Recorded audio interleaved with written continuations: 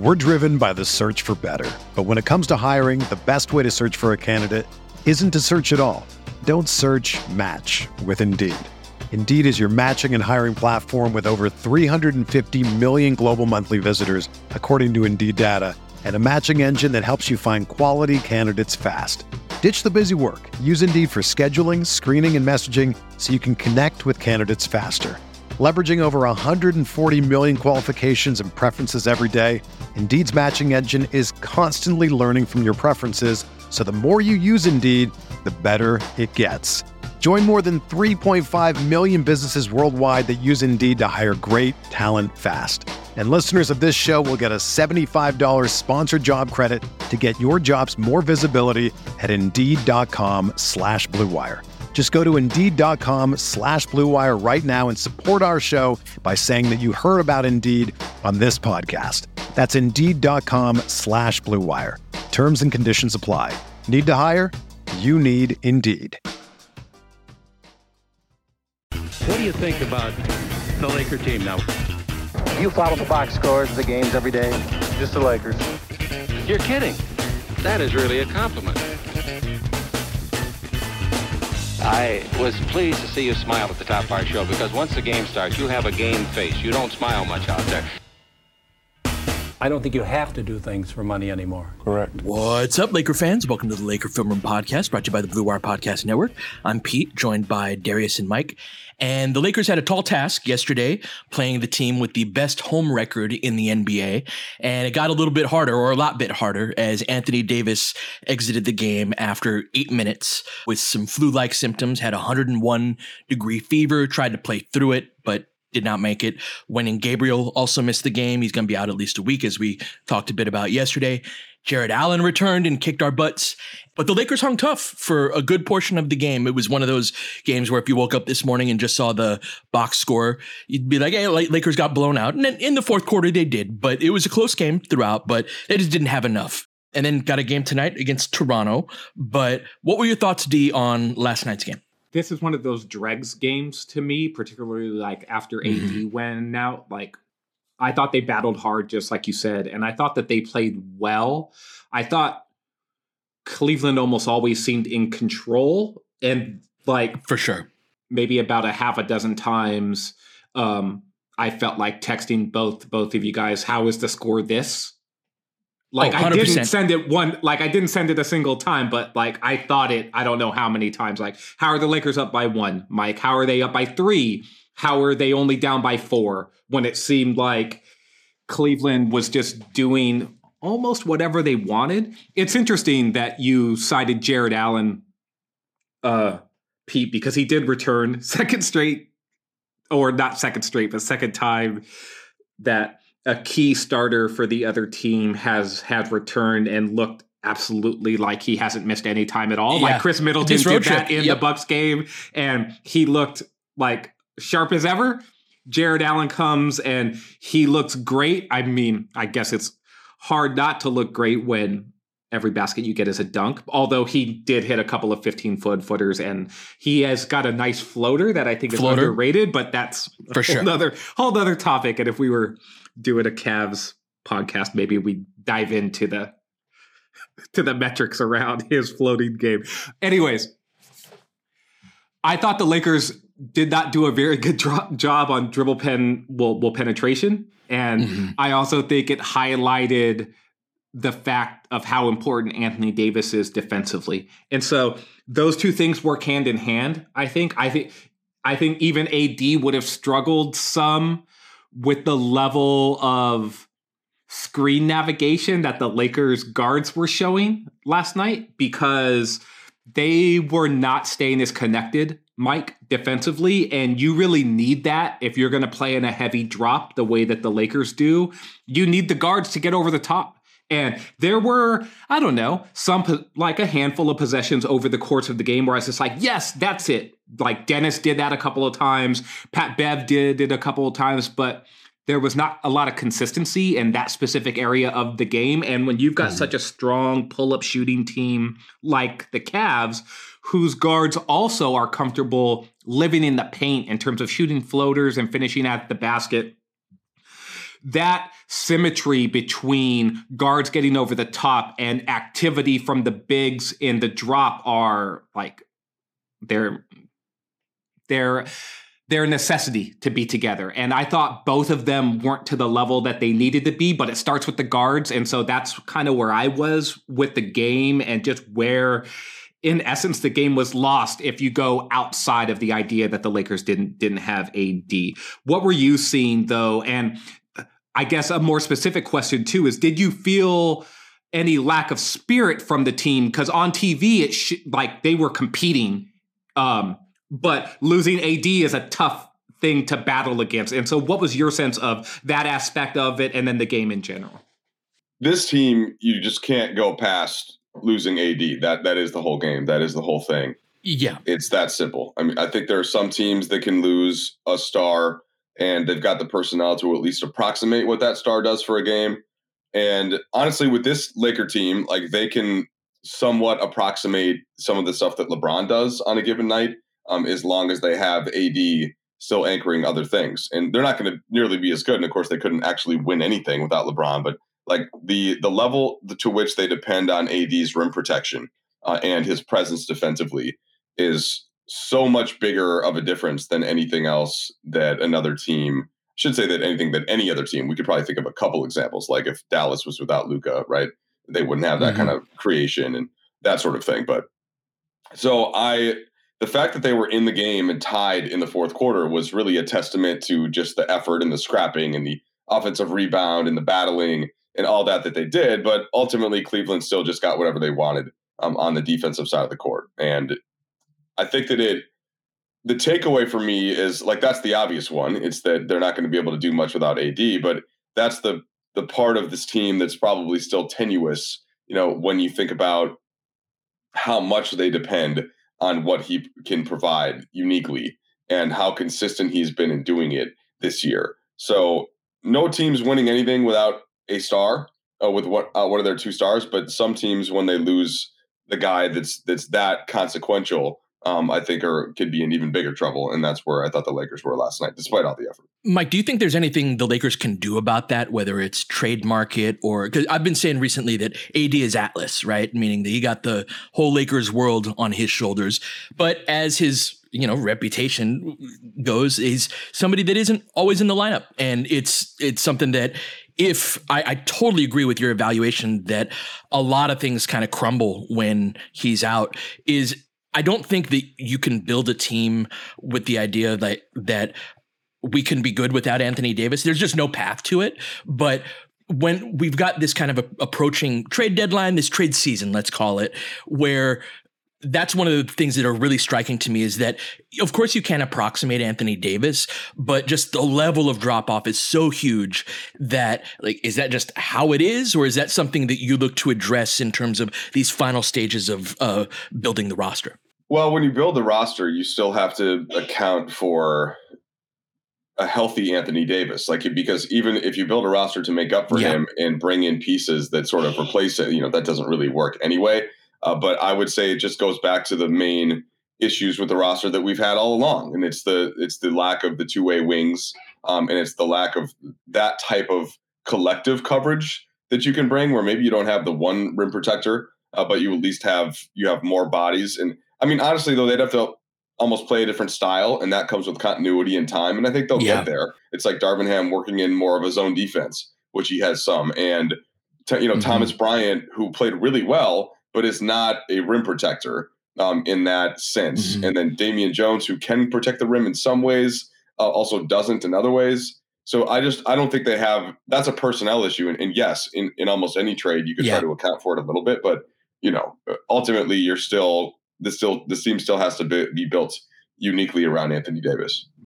Yeah, one of the things that I would add, Mike, is that in terms of roster and roster deficiencies, I don't necessarily think you – be like, okay, well, this is a guy who even has a very similar skill set to Anthony Davis, but is just like a $5 million or an $8 million version of him instead of a $35 million version of him. I actually think the way that you make up for losing a player like Anthony Davis, in a very similar way to the way that you make up for losing a player like LeBron, is having higher quality third, and fourth best players who have the ability to take on more within the context of their own strengths, right? And so I've been watching random teams play basketball games, and so no inferences from this at all, guys. So don't take any thoughts about this at all.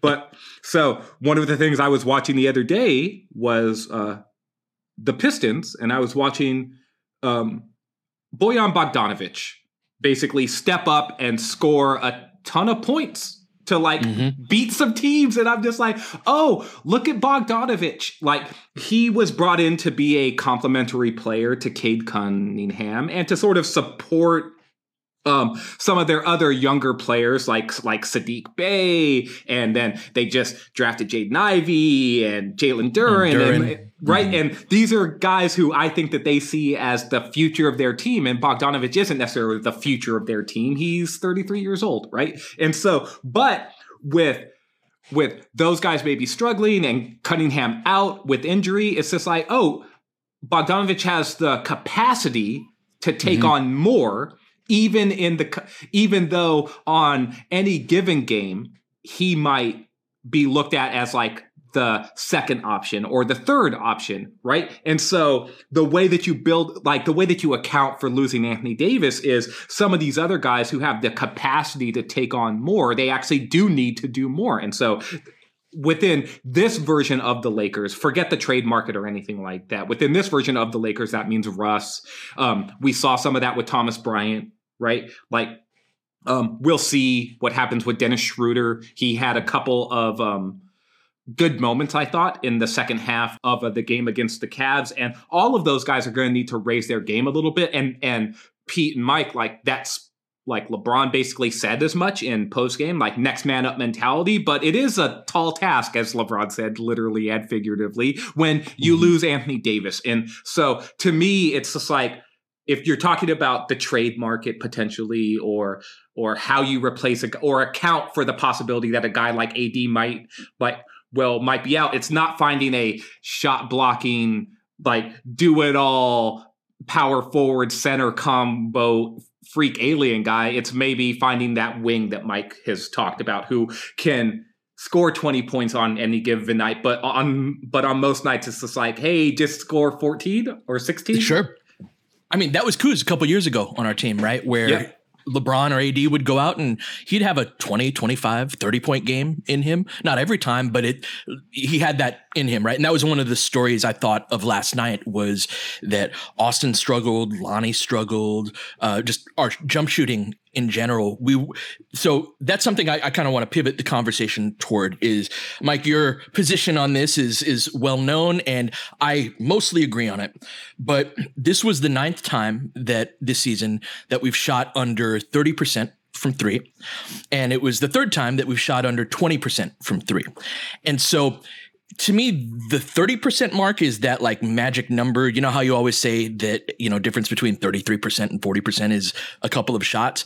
But I do think there's a floor to it, that this was similar. If you look at our 3-point shooting numbers this game and then the game at Phoenix, those were 2 of those sub 20% 3-point shooting nights, where a lot of our guards and a lot of our supplementary role players, that's not really what the main thing that they do as shooters. And so while I agree with your point, Mike, I do think that there's a level of frequency to it that having some more shooting on the roster, I do think is, when we talked about the, like, what do we need? That is something that pops up to me, that we just need to be able to not dip below 30% that often. Yeah, I don't know exactly what point we're debating here. So for example, like Lonnie Walker was 0 for 5 from 3. He's been a really good 3-point shooter. So so like, you don't take him out of the game. In terms of the personnel, though, like Beverly and Schroeder together doesn't make a ton of sense for me. And it's not because of part of it is because of the shooting, but it's just in general, you're playing Beverly as a wing and he's just not shooting the ball well, which historically he has always shot the ball fine. He would tell you great, especially from the corner in terms of the shooting. But like that to me is where, the difference between Troy Brown and either Beverly or Schroeder as a shooter is significant. And maybe that makes some of the difference. Then again, Austin Reeves had been shooting 40% from three, if on low volume, for much of the year. He was 0 for 4 and just didn't seem to have legs in this game, other than a couple of and one plays. So the team in general has been 37% from three the last 10 games, which is perfectly fine. Which is either in the middle or in the upper half of the league. And that's sort of been my point, is that they have enough. Like, if you got a couple of dead-eye knockdown 3-point shooters, fine, but chances are that they don't play defense, and then the Lakers wouldn't be as good in general for other reasons. So I just am. That's my general point about the shooting, is that as long as you have guys that can knock them down, but if you play too many guys that have no gravity or just aren't shooting the ball well, then yeah, you're going to lose some games because of that. Even if you were in the game in part because those guys were out there scrapping and fighting and playing. So I don't know if you have to pick one or the other, but the thing that I come down to is the lineup choices of playing Beverly and Schroeder probably a little bit too much, and giving some more of those minutes to one other bigger guy who can at least get cleaner looks at threes. Yeah, like Beverly to me is the guy whose role is trickiest because he has a mentality, Pete, that I think the coaching staff likes. And I think it's reflected in what his role is on the team. So I haven't had any conversations with anyone on the coaching staff, but in the same way that I always say, show me. Well, the coaches are showing me with some of their lineup choices, and Pat Bev is a starting player for the Los Angeles Lakers. So I think that they value him. In fact, let's go to break here, because on the other side, I want to talk a little bit more about Pat Bev in general. We're driven by the search for better. But when it comes to hiring, the best way to search for a candidate isn't to search at all. Don't search, match with Indeed. Indeed is your matching and hiring platform with over 350 million global monthly visitors, according to Indeed data, and a matching engine that helps you find quality candidates fast. Ditch the busy work. Use Indeed for scheduling, screening, and messaging so you can connect with candidates faster. Leveraging over 140 million qualifications and preferences every day, Indeed's matching engine is constantly learning from your preferences, so the more you use Indeed, the better it gets. Join more than 3.5 million businesses worldwide that use Indeed to hire great talent fast. And listeners of this show will get a $75 sponsored job credit to get your jobs more visibility at Indeed.com/Blue Wire. Just go to Indeed.com/Blue Wire right now and support our show by saying that you heard about Indeed on this podcast. That's Indeed.com/Blue Wire. Terms and conditions apply. Need to hire? You need Indeed. Another day is here, and you're ready for it. What to wear? Check. Breakfast, lunch, and dinner? Check. Planning for what's next and how to save for it? That's where Bank of America can help. For your financial to-dos, Bank of America has experts ready to help get you closer to your goals. Get started at one of our local financial centers or 24/7 in our mobile banking app. Find a location near you at bankofamerica.com/talktous. What would you like the power to do? Mobile banking requires downloading the app and is only available for select devices. Message and data rates may apply. Bank of America NA, member FDIC. So like I said, Pete, like the coaches are showing us what they think of Pat Bev. Now, he's not a high minutes player, but he is a starter.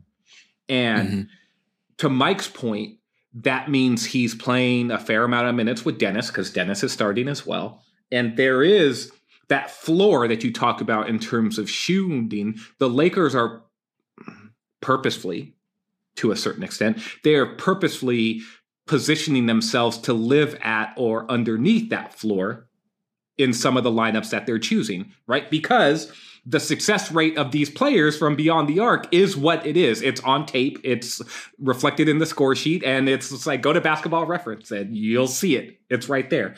And so Bev, to me, is the pivot point for this conversation, because he has value as a defensive player from a mindset perspective and all of this other intangible stuff. But as I've said and written about with Pat Bev before, at some point, intangibles need to be superseded by tangibles.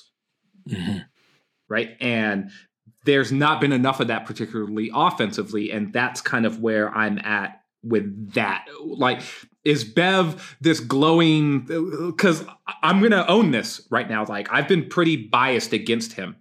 Like, just in terms of, like, I don't think he should be playing as much. I think his offense is harmful in a lot of ways, not only because of the misses, but because of the shots he's turning down and the way the defense treats him. And there's like this whole list of variables that come into play here. So Bev is one of those guys that stands out to me, but I don't know if he takes up that much attention in your guys' minds as he does in mine, because he's living there rent free a lot, for me at least.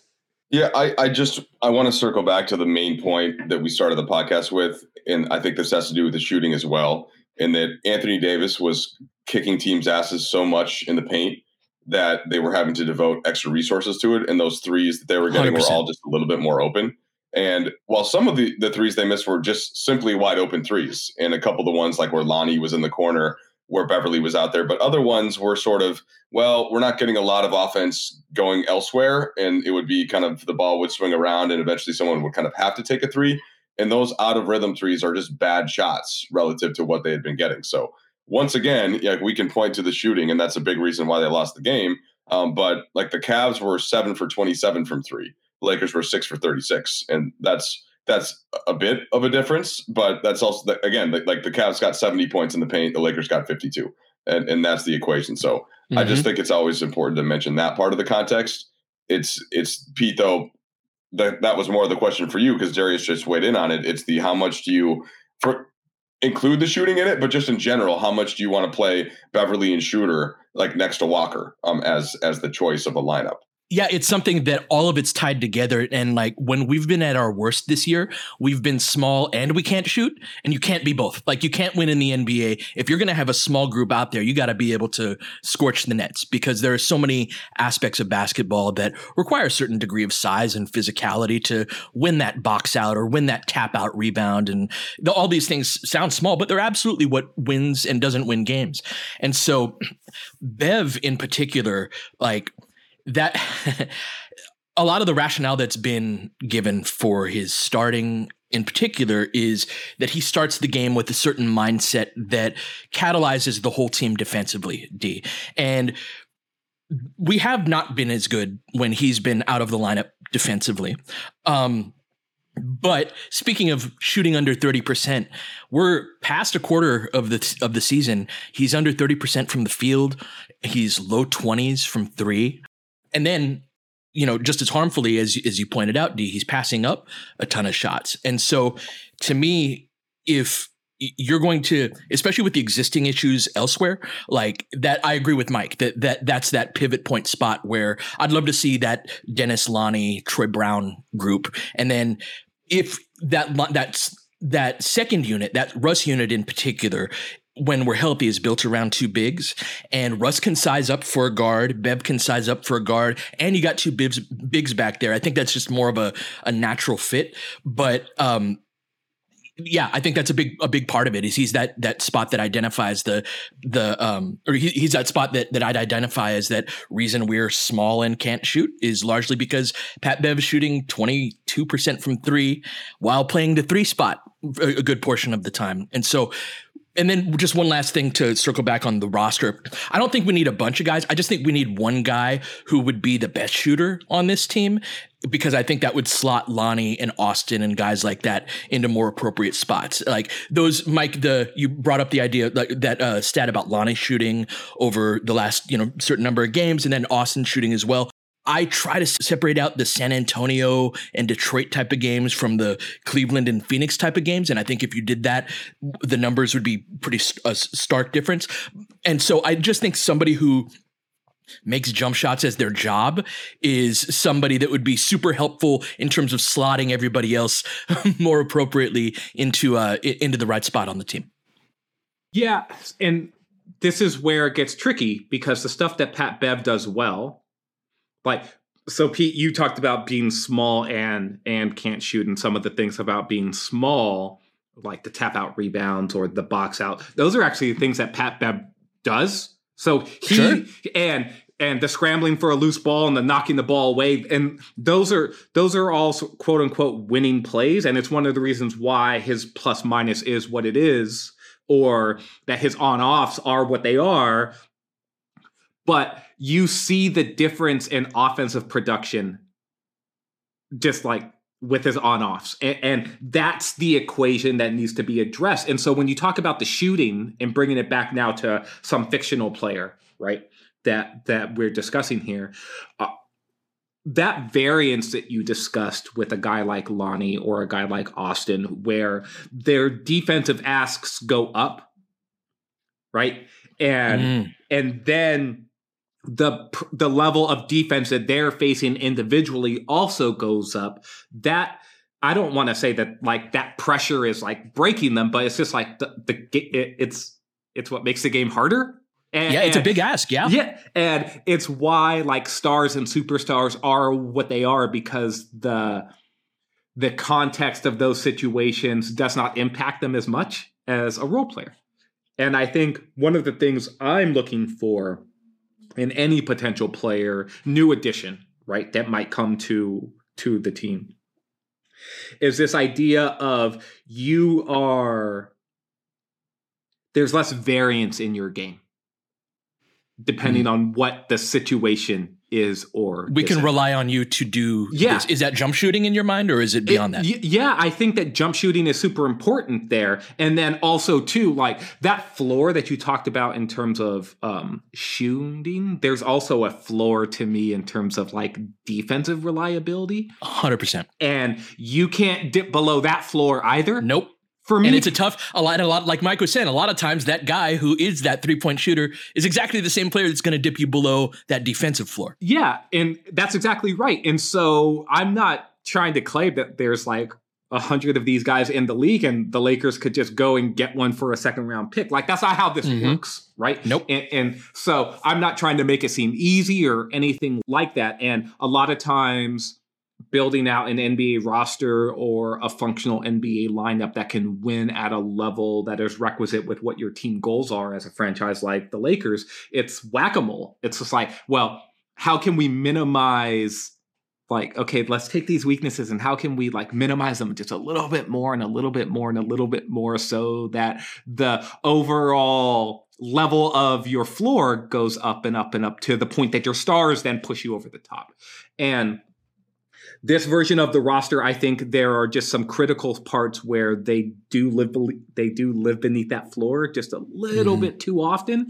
And it's tough to say how you rebalance that out, Mike. Like when you're cooking a good meal or baking a cake, as Pete has said before, like all of those ingredients do need to be in balance. And if you add too much of this, it's going to maybe pull you in a direction where you lose something else. And it's like, it's not an easy job, and it's why a president of basketball operations is like, under such scrutiny, because every decision comes with a certain amount of like, oh my goodness, this could wreck my team if it goes wrong.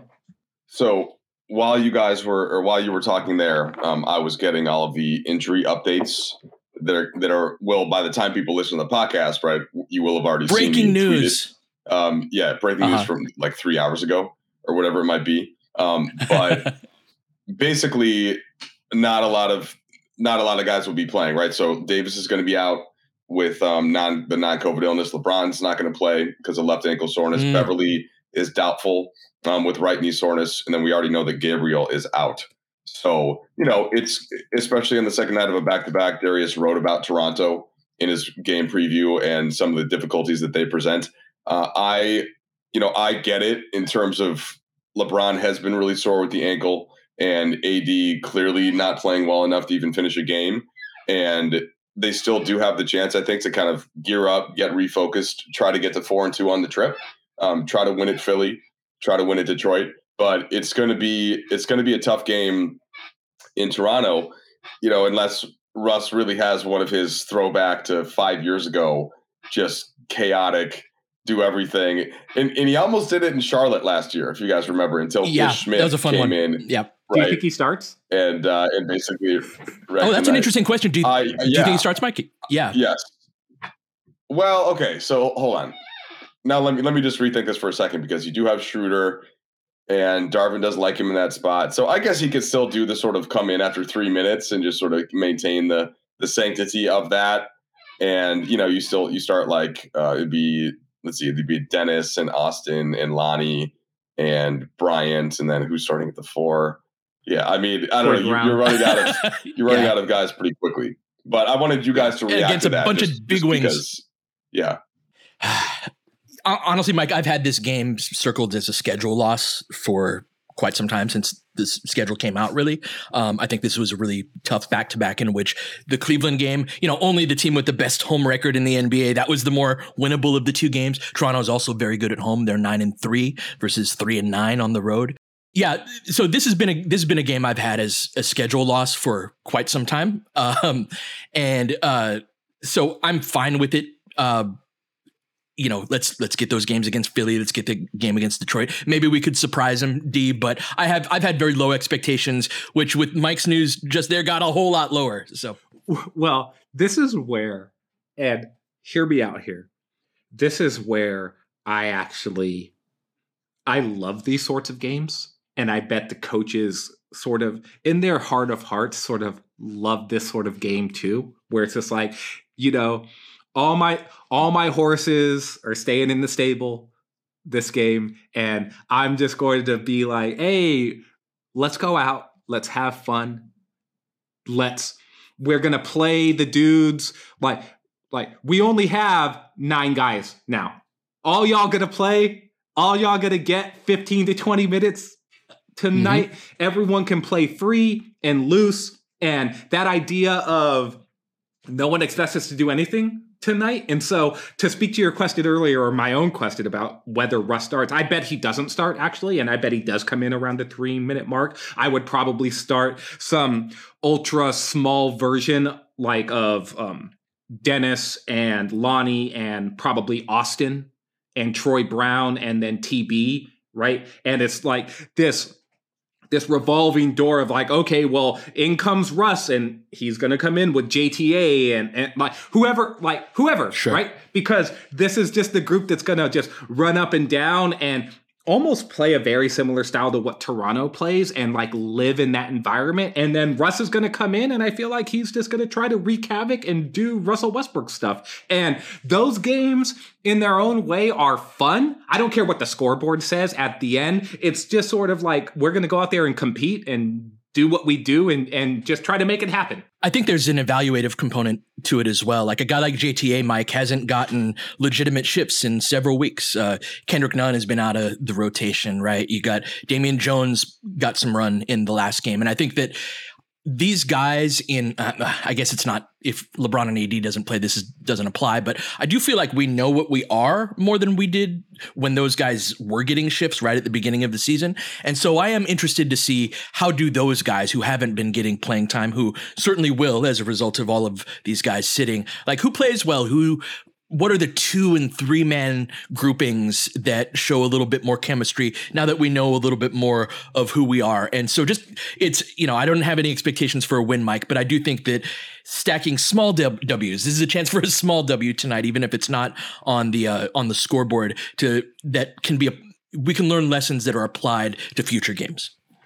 I think the hope for a game like this, and it's somewhat cynical, but it's that the other team doesn't take you that seriously.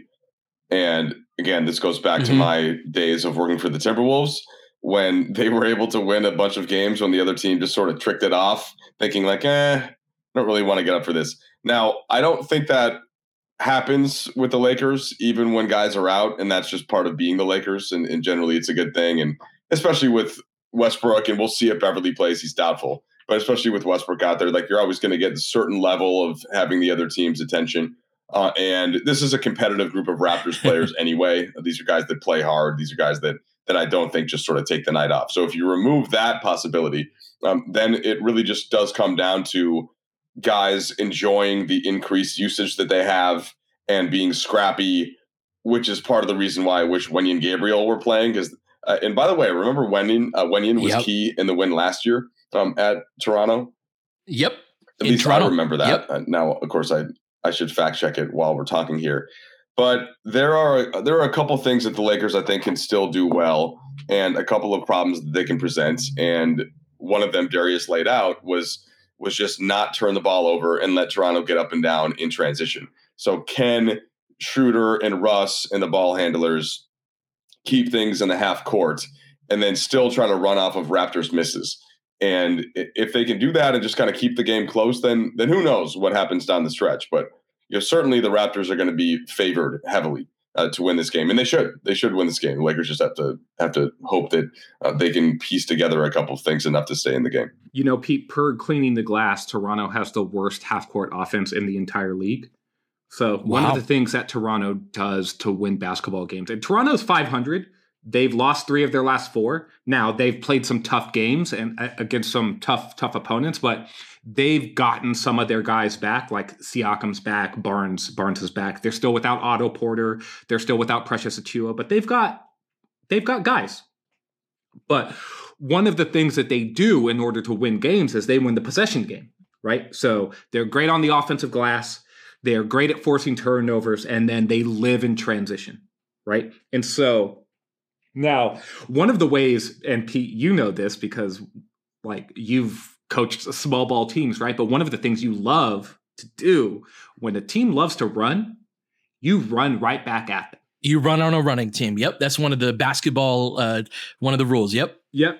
So one of the things I'm interested in seeing is the Lakers basically saying, okay, well, this is the style of game you want to play. Well, how's it look when it's all of this? And Darvin, I'd love it if he pulled Dennis and Russ aside before the start of this game and was just like, hey, man, it's 48 minutes of hell, this game. We're going to run. I know we've only got 9 guys, but we're going to go after it as best we can. And we're going to play small, we're going to play fast, and we're going to attack. And I'm not saying that's going to lead to a win, but I think it could make for a very entertaining basketball game. Sure. All things considered, with the Lakers' top guys all sitting out this game. You mentioned that Toronto has the worst half-court offense in the league per Cleaning the Glass. I would imagine that the Lakers' half-court offense would be even worse if they played a bunch of games without LeBron James and Anthony Davis, right? So I think both teams have motivation to get out and run. And of that mind, they're probably going to crash the glass on us. They do it a lot against other teams, and we're a team that teams do that against us more than other teams because we play so small. So that's something that that's one of the ways you can make a team pay for crashing the glass is if you do get the defensive rebound, you got numbers and an advantage going the opposite direction. So might be a high scoring one in transition or a low scoring one in half court. We shall see tonight. We'll be back tomorrow to talk about that. And then I've been dying to do net ratings, just numbers type of pod. And so depending on how tonight's game goes, I'd love to do that for tomorrow's pod. So if you guys got any numbers you want to bring to the table, please do for tomorrow. But until then, you've been listening to the Laker Film Room Podcast. We'll catch you guys next time. James has got it in low to McHale. McHale wants to turn. He's double teamed. Just pass out in front. Broken up by Worthy. Tip to Magic. Worthy dies on his belly. Magic scores. There's Magic got it. Magic fires. It's good. They will. Lakers win the game. The Lakers win the game. Rebound is Lonnie. 3 seconds left. Van Exel to win it. It's on the way. Good. Kobe Bryant, 48 points, 16 rebounds. Shot with his 8th block shot that ties an NBA Finals record. A lot of Laker fans sticking around for this. You're seeing something that's very rare indeed. A Laker to get MVP chance in Boston. Of all places. Are you kidding me? Kobe, hard to believe. Are you kidding me? Unreal. Are you kidding me? Lakers looking to push. Bryant spinning in the lane. Back for Gasol. Pretty pass. And it's back to a 3-point game. Kobe Bryant picked up by Bell. There's the move. 2, 1. Listen. Unbelievable. For the victory. It's over. Shot clock now to 5. Bryant. Yes. And that was a little tap to Alvin Gentry. Add insult to injury, Kobe. I mean, what a shot. I mean, you can't defend that. Are you kidding me? 2.1 seconds remaining. Denver a foul to give. Jokic trying to disrupt Rondo. He puts it in. Here's Davis, 4-3 in the win. Oh, it's good! Anthony Davis has won it for the Lakers! James again. Oh, he hits another one. LeBron James putting together a closing quarter against the Nuggets. This historic 2020 NBA championship belongs to the Los Angeles Lakers. The Lakers conquer the bubble, and banner number 17 will soon hang in the rafters.